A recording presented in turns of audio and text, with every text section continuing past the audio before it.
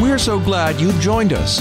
Right now, it's Perry and Shauna Replay from 89.3 Moody Radio. Do you ever feel like your life is spinning out of control? I do. Several times a week. Does it ever seem like life is random and meaningless? Do you ever think, man, evil seems to be winning? The dark side seems invincible. China's going to conquer the world. Iran's going to launch nukes. North Korea, too. Why were 4 University of Idaho students' lives snuffed out senselessly the night of November 13th? A world out of our control. 700 years before Jesus was born, God showed the prophet Micah the future. Micah prophesied, "But as for you, Bethlehem, too little to be among the clans of Judah. From you, one will go forth for me to be ruler in Israel. His goings forth are from long ago, from days of eternity. Messiah would be born in a humble town. He would be the ruler of Israel," Micah says. His human beginning would be Bethlehem, but his actual origins would be from eternity. Wow. Backwards. Yeah. Fast forward 700 years from Micah in Luke 2. In those days, Caesar Augustus issued a decree that a census should be taken of the entire Roman world. This was the first census that took place while Quirinius was governor of Syria, and everyone went to their own town to register. Now, Caesar Augustus, probably the greatest Roman emperor. He was the first Roman emperor. He's considered one of the greatest rulers of all history. He allowed Roman cities to set up temples to him. He was worshipped as a god. People would go to the site of the emperor's worship and bow down to him. And this guy, considered one of the greatest rulers ever, who accepted worship, put into play, unknowingly, God's ancient plan to rescue this seemingly meaningless world where evil seems invincible. Caesar Augustus issues a decree for a census of the entire Roman world, which meant that every person in Rome, in the Roman Empire, had to go back to their ancestral town to be counted, which meant that a young guy named Joseph would have to go back to the home of his ancestors in Bethlehem with his bride Mary. And Mary, she was expecting the promised Redeemer, prophesied by Micah 700 years ago, to be born in Bethlehem. Do you see a plan here? Do you see purpose here? And there, Jesus, the true King of the world, not Caesar Augustus, not by a long shot, the only one worthy of worship, he was born to die so that death would be destroyed. No, world's not random, meaningless, out of control, because God is working his purpose out. Your life is not spinning out of control. My life is not spinning out of control. We have a God who is connecting the pieces, not just through a few years, but over the course of human history. His plan is in play. His plan cannot be stopped. His plan cannot be thwarted. Our lives are not out of control. Yeah. There's a story behind the story, and this has just really been a theme for me recently, the story behind the story. So, there's what's actually happening, the facts going on, which are, Caesar Augustus said everybody's got to go back home and, they've got to do a head count here real quick. That just seems so unconnected to what God might be up to. Yeah. And yet here in this detail of a very worldly leader, in government, God's working his purposes out. Yeah. And when things happen in this world and, we just see it from a human perspective, how can good come out of that? We got to step back and say, God has been doing it all the time. He's been raising up evil leaders all the time, to do his bidding. And to say, okay, I see the facts. I see what's directly in front of me. I just got this diagnosis. That's the facts. Mm-hmm. But God, what are you doing? What's the story behind the story that you're up to right now? Yeah. How are you What story are you writing that's redemptive? The deep shadows of the world have already started to fade in the resurrected body of Jesus and in us who are filled with the resurrection life of Jesus. Do you know that you have new creation living in you? Do you know that the new creation has begun not only in Jesus, but in you? And one day, every knee will bow and every tongue will confess. And among those billions will be you and me and Caesar Augustus. And he and you and me and everyone else will confess Jesus is Lord. I can't wait to hear that thundering sound and to be able to say that willingly, joyfully, because, you know, everyone's going to say it, even those who don't want to say it. Mm-hmm. They're going to see and they're going to realize he is the King. And the principalities and the powers and the evil spirits of the world, they'll be saying it too. Every creature under heaven, Jesus is Lord. And from that day on, you will never again think, for all eternity, my world is spinning out of control. And because of that day, you don't have to think that on today either.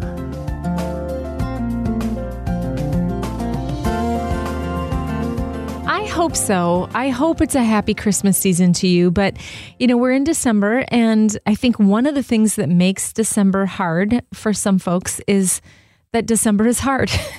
You know what I mean? That the holidays are supposed to be happy holidays. You know, they're supposed to be happy Christmas. It's supposed to be perfect. And, you know, with the family gathered around the tree and the fireplace going, and, you know, it's all nostalgic and beautiful and good. But the holidays are hard for a lot of people. And if you're in that right now, like you want to be happy, it seems like everybody else is happy and you're the only one who isn't happy.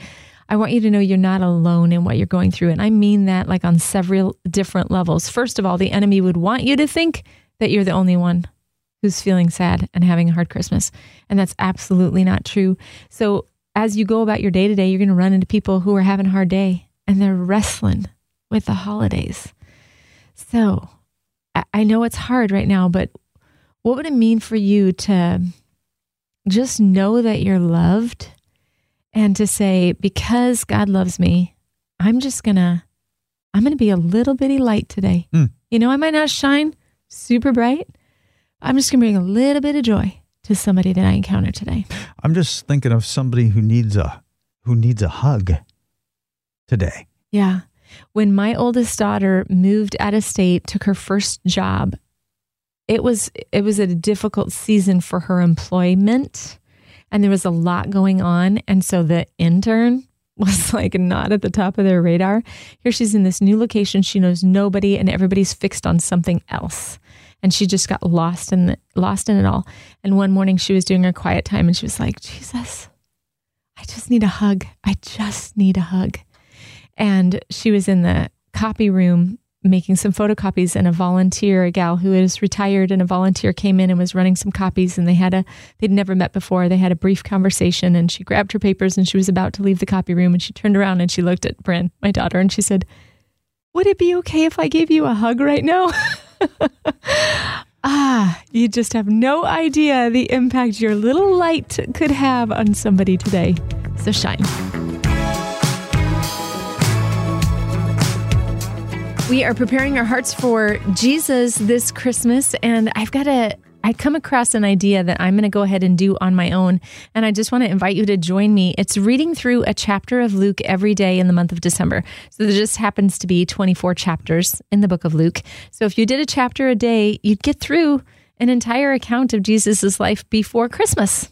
So I was reading Luke 1 yesterday because it was December 1, and the first 4 verses, well, let me just read them for you. It says, many have undertaken to draw up an account of the things that have been fulfilled among us, just as they were handed down to us by those who from the first were eyewitnesses and servants of the word.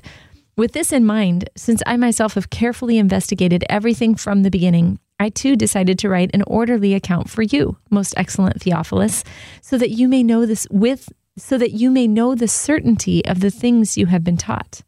And the Message paraphrases it to say, so you can know beyond the shadow of a doubt the reliability of what you were taught. So good. There are a lot of opinions. There are a lot of great opinions about what has happened and what's been written down in Scripture. And sometimes it's hard to know who exactly is telling the truth. I'm going to be teaching next week on Luke 2, 8 through 14. So I've been studying the Scripture and the story of the angel appearing to the shepherds. And I'm reading from reliable resources. I'm reading commentaries. I'm reading from established and respected Bible scholars and hearing their teachings and listenings. And still there are discrepancies on what they believe. I know this is putting you on the spot, but can you think of like one thing that two different scholars have looked at differently?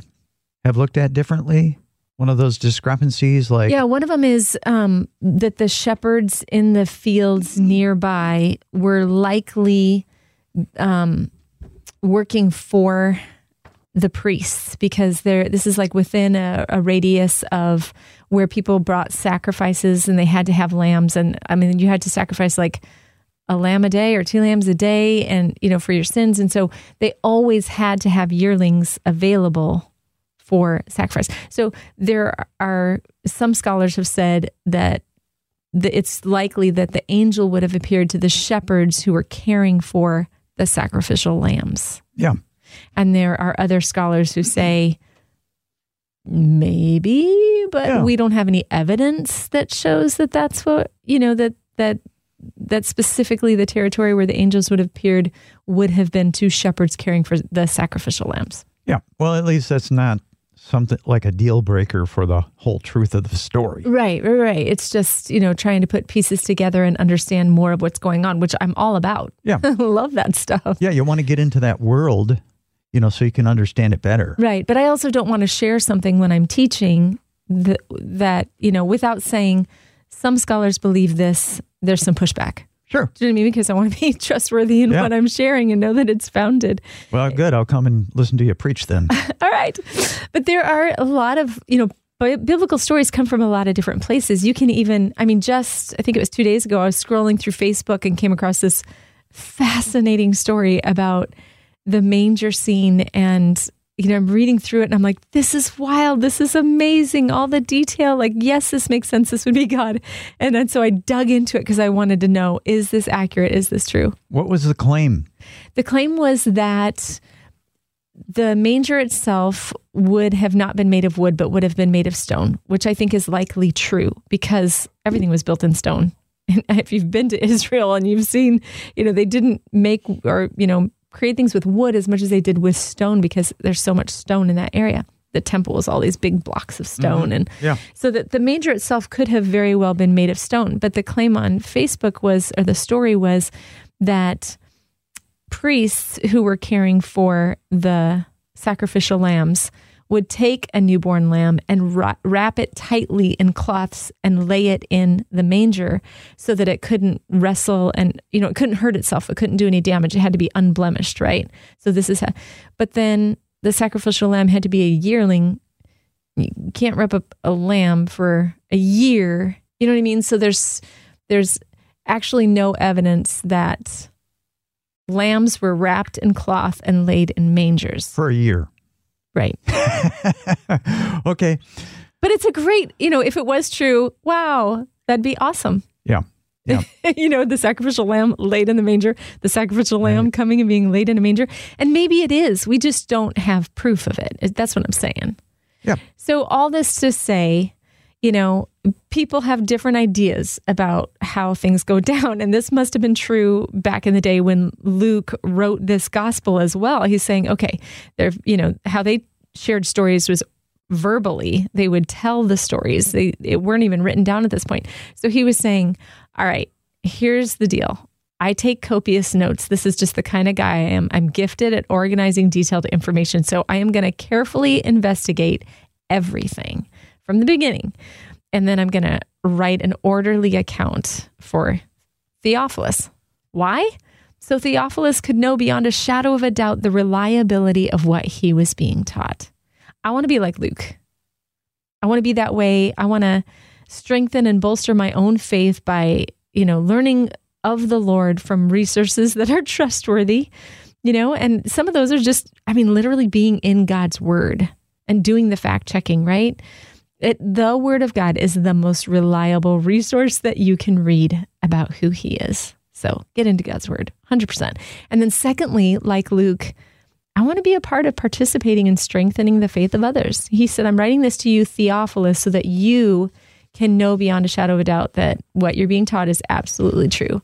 I want my life to be marked by helping other people to be strengthened in their faith as well. Yeah, me too. And what strengthens my faith is trusting in God when I don't feel like it's true, or I have been feeling insecure in my relationship with God, and just going to God's word and trusting it blindly, not in the sense that this never happened and I don't believe this is historical in that sense, but trusting God's word in the face of my feelings that tell me otherwise, my feelings that tell me, oh, you better be worried about your relationship with God. But no, what does God's word say? It is written, to the enemy. It is written, for I am convinced that nothing in all creation can separate me from the love of Christ. And so that's how I strengthen my faith. And then I want to be able to just be that kind of person who points others to just trust, even when you can't see it. Imagine being one of those shepherds on the hills outside of Bethlehem on the night Jesus was born. The night air is cold, so you draw your sleeping mat up close to the fire. You look up into the vast heavens. It's like you can reach out and touch the stars. They're so bright. You lay your head to rest, and the stillness of the night is pierced by a flame of fire with a message. Don't be afraid, but you are. Angels always say that because they always make us afraid. I bring you good news. A Savior has been born. He is the Messiah you've been waiting for. And then fireworks light up the sky, except you don't know what fireworks are. A massive host of flames. Angels fill the sky. They are praising God. It's like ear-splitting crashes of thunder. Glory to God in the highest, and on earth peace, goodwill toward all the peoples of the earth. And just as soon as the thunder and lightning come, it's quiet. You try to make sense of what has just happened. The first thing you whisper is, glory to God. The praises of the angels are emblazoned on your mind. Peace, goodwill to all the peoples. And all you can think is, God is for us. He wants peace with us, with me. He wants to save me. His heart is filled with goodwill toward me. And the angel said, to all the peoples. And then you run like you've never run before to see this Savior that has just been born. What a beautiful picture. I am studying this exact story right now because I have the chance to teach on it next week. And just, the incredible, I think in the familiarity of the story of the angel appeared to the shepherds that we go, yada, yada, yada, instead of recognizing, hey, this was an extraordinary experience. I mean, there was 400 years of waiting and longing. And this angel appears to these, the most unlikely group, not to the rabbi, not to the priests. The humble. But to the shepherds. Yeah. It's incredible. And what the angel said, glory to God in the highest, and on earth, goodwill toward all the peoples. God is for us. Once you and I were alienated from God, enemies of God because of our sin. But now we have been made his friends. Now we have peace with God through Jesus' death on the cross.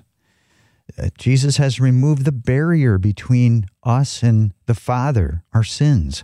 Our hatred for God has been replaced with love for God because Jesus breathed out for us, bled out for us. Heaven has come to earth in the baby of Bethlehem. Heaven has come to your heart and mine through the baby who grew up to die and rise again to make us God's friends. Isn't that awesome that we can call ourselves friends of God? That we wouldn't take that lightly, that we would realize that this barrier, this poison of sin did make us enemies with God, but God did everything he could do to make us his friends so that we could call him friend and can call him friend. Last December, I got a call from my sister that my dad needed to go into hospice care and that I'd better come pretty quickly to California. And so I did. And I'm so glad that I went immediately because my dad was sitting up in his wheelchair. We talked, we had conversations, but as a part of my time with him in my final days with him on this side, we sang and he hadn't been able to sing. His lung capacity did not allow him to sing for months. And we sang together, "What a Friend We Have in Jesus." And it was such a sweet moment. And I know sometimes you have to pick and choose whether you're going to be just fully present in the moment or grab a camera.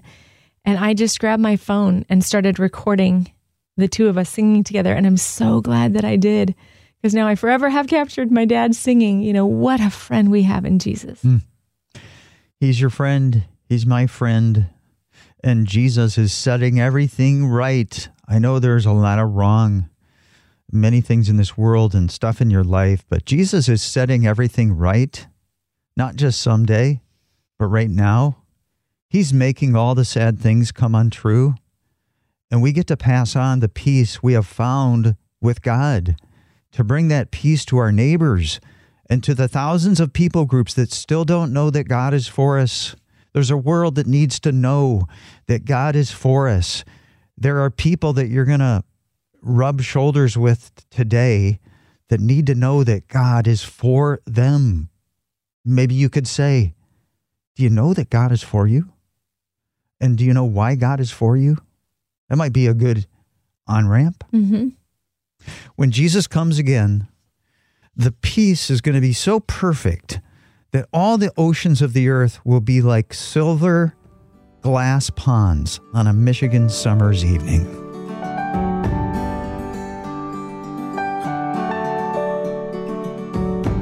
I don't know if you ever find yourself longing for a home that you've never been to before. I have. J.R.R. Tolkien, who wrote Lord of the Rings, he said this: "We all long for Eden, the Garden of Eden, and we are constantly glimpsing it.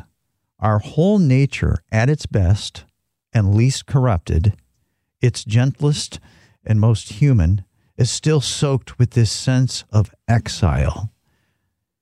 We've been exiled from a home that we were meant for, and we long for it, but we've never been there." Does that make sense? Yeah, it actually makes me think of my daughter, Eden. She was born in Iowa, and then when she was 3 months old, we moved to Arizona. She has no memory of Iowa whatsoever, but she hears us tell stories of Iowa, and she's 22 years old. She's never been, and it's on her bucket list. You know what I mean? She's like, I know I'm from there. I hear the stories and it sounds so wonderful. I want to go there. I mean, that's just a small example, right? But yes, there is a longing inside of us for the place that we come from and the place that we belong. And I think we try to make that happen here on earth. I think that's kind of what the American dream, is what's behind that a little bit. And wanting things to be a certain way. We have an idea in our head of what paradise is supposed to be like. And we do what we can here on earth to replicate it in our own imaginings, you know what I mean? And by our own will, rather than praying the Lord's Prayer like Jesus did and saying, your kingdom come, your will be done on earth as it is in heaven, by grabbing onto the kingdom ways and kingdom principles and living our lives that way and pulling them down into this realm. Yeah, and so we're longing for this place that we've never been before.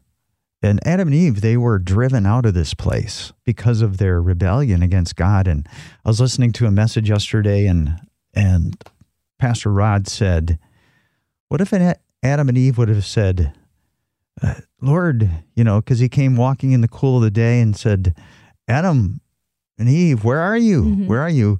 And he said, what if Adam and Eve would have said, Lord, we blew it. We blew it. We failed to live up to what you called us to be and to do, and we just repent. And then Rod goes, we'll never know. Because they went and they hid. Right. They hid. They didn't come and, own it. And the big thing about that is that God created us for proximity, for intimacy, for doing life together, for walking in the garden and spending time together. And we pull away because we want things to be the way that we want them. We're the ones who create the distance. We're the ones who hide, right? God shows up in the garden and says, where are you? And I mean, that's a whole conversation in and of itself. I think it's not like God didn't know where they were geographically. I think it was, he was causing them to look at the state of their own heart. Like, where are you in your heart? Why are you hiding from me? And it was about relationship. Mm-hmm. What went wrong? Yeah, you weren't created for this. You weren't created for hiding from me. Can we make it right? Yeah. That kind of a thing. It says in Genesis 3, after the Lord Jesus, it was the Lord Jesus who was walking with them. After he drove them out of the garden, he placed on the east side of the Garden of Eden cherubim and a flaming sword flashing back and forth to guard the way to the tree of life. So if anyone wanted to go back into the garden, they had to go through the sword, and they would have died. They would not have gotten back in. And in the Holy of Holies, there was a curtain outside with cherubim embroidered on the curtains, saying, you got to come under the sword to come into Garden of Eden, to the Holy of Holies, unless you are the priest and you come clean and pure. And that pointed toward Jesus, who is the one who was perfect, who was qualified to go into the garden, but instead took the sword that we deserve, took the sword so that we can enter in, so that we can come back home. Yeah, I mean, that's why he had to become man, because if man has to take the punishment for man's sins, then God had to become human in order to be able to take what's rightfully ours. Yeah. So we get to go back home, and home is, we already have a taste of home. Home is the presence of the Lord. Home is where God is. And where is God? Where is God right now? If you know Jesus, he's right there. He's right inside you. You could say that something of home is in us.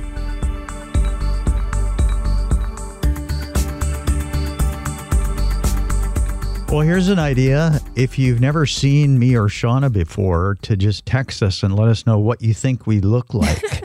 800-968-8930. 800-968-8930. 741, here's Shauna. The Bible Project is a fantastic resource. If you've never checked it out, just Google The Bible Project. It's phenomenal. You can find tons of YouTube videos on YouTube as well, but there's like Advent devotionals, so much more. But yesterday I was at this site, The Bible Project, and I came across a great explanation of biblical hope. Now, if you were asked to describe a feeling of anticipation for a future that's better than the present, how would you describe it? A future that's better than the present. Mm-hmm. How would you describe how you felt about that? Of anticipating? Mm-hmm. Yeah. Absolutely excited about that, and really wishing it would happen. Yeah, I might even say giddy, but I think that's what hope is. It's hopefulness is an anticipation of something that's not yet, and it's part of being human. If we had no hope, we wouldn't want to live anymore. Mm-hmm. So it's super, super important. And it's also really important part of the Bible itself. And the Bible's got two different words that when they use the word hope, if you read the word hope in English in your Bible, it's coming from one of two different places. The word yakal is more about time. Like it says that Noah had to yakal for weeks. He had to wait on that boat, rocked to find dry land. Okay. So that's the yakal kind of wait. The other word is kavah, which is more of an anticipation kind of waiting. It's like feeling the tension of waiting for something to happen. Like, that where the air is charged and you're like, here it comes. That's how I felt as a kid waiting for Christmas morning, because we made a huge thing out of it. My parents, we didn't spend freely. My parents were savers, and, we had 5 mouths to feed, but they did have a Christmas fund, and so they went all out on Christmas. And so getting up on Christmas morning was magical, almost holy, really. Yeah. Seeing that tree and the presents just filling the living room. But at any rate, I thought as a kid, man, I hope Jesus doesn't come back before Christmas. It was so good. There's no way Jesus could be better than Christmas morning. So I would say to my kids growing up, while they were growing up, I'd say, you know what? I know Christmas is coming, but if Jesus comes back, it's going to be like 1,000 Christmas mornings. Mm-hmm. That's good.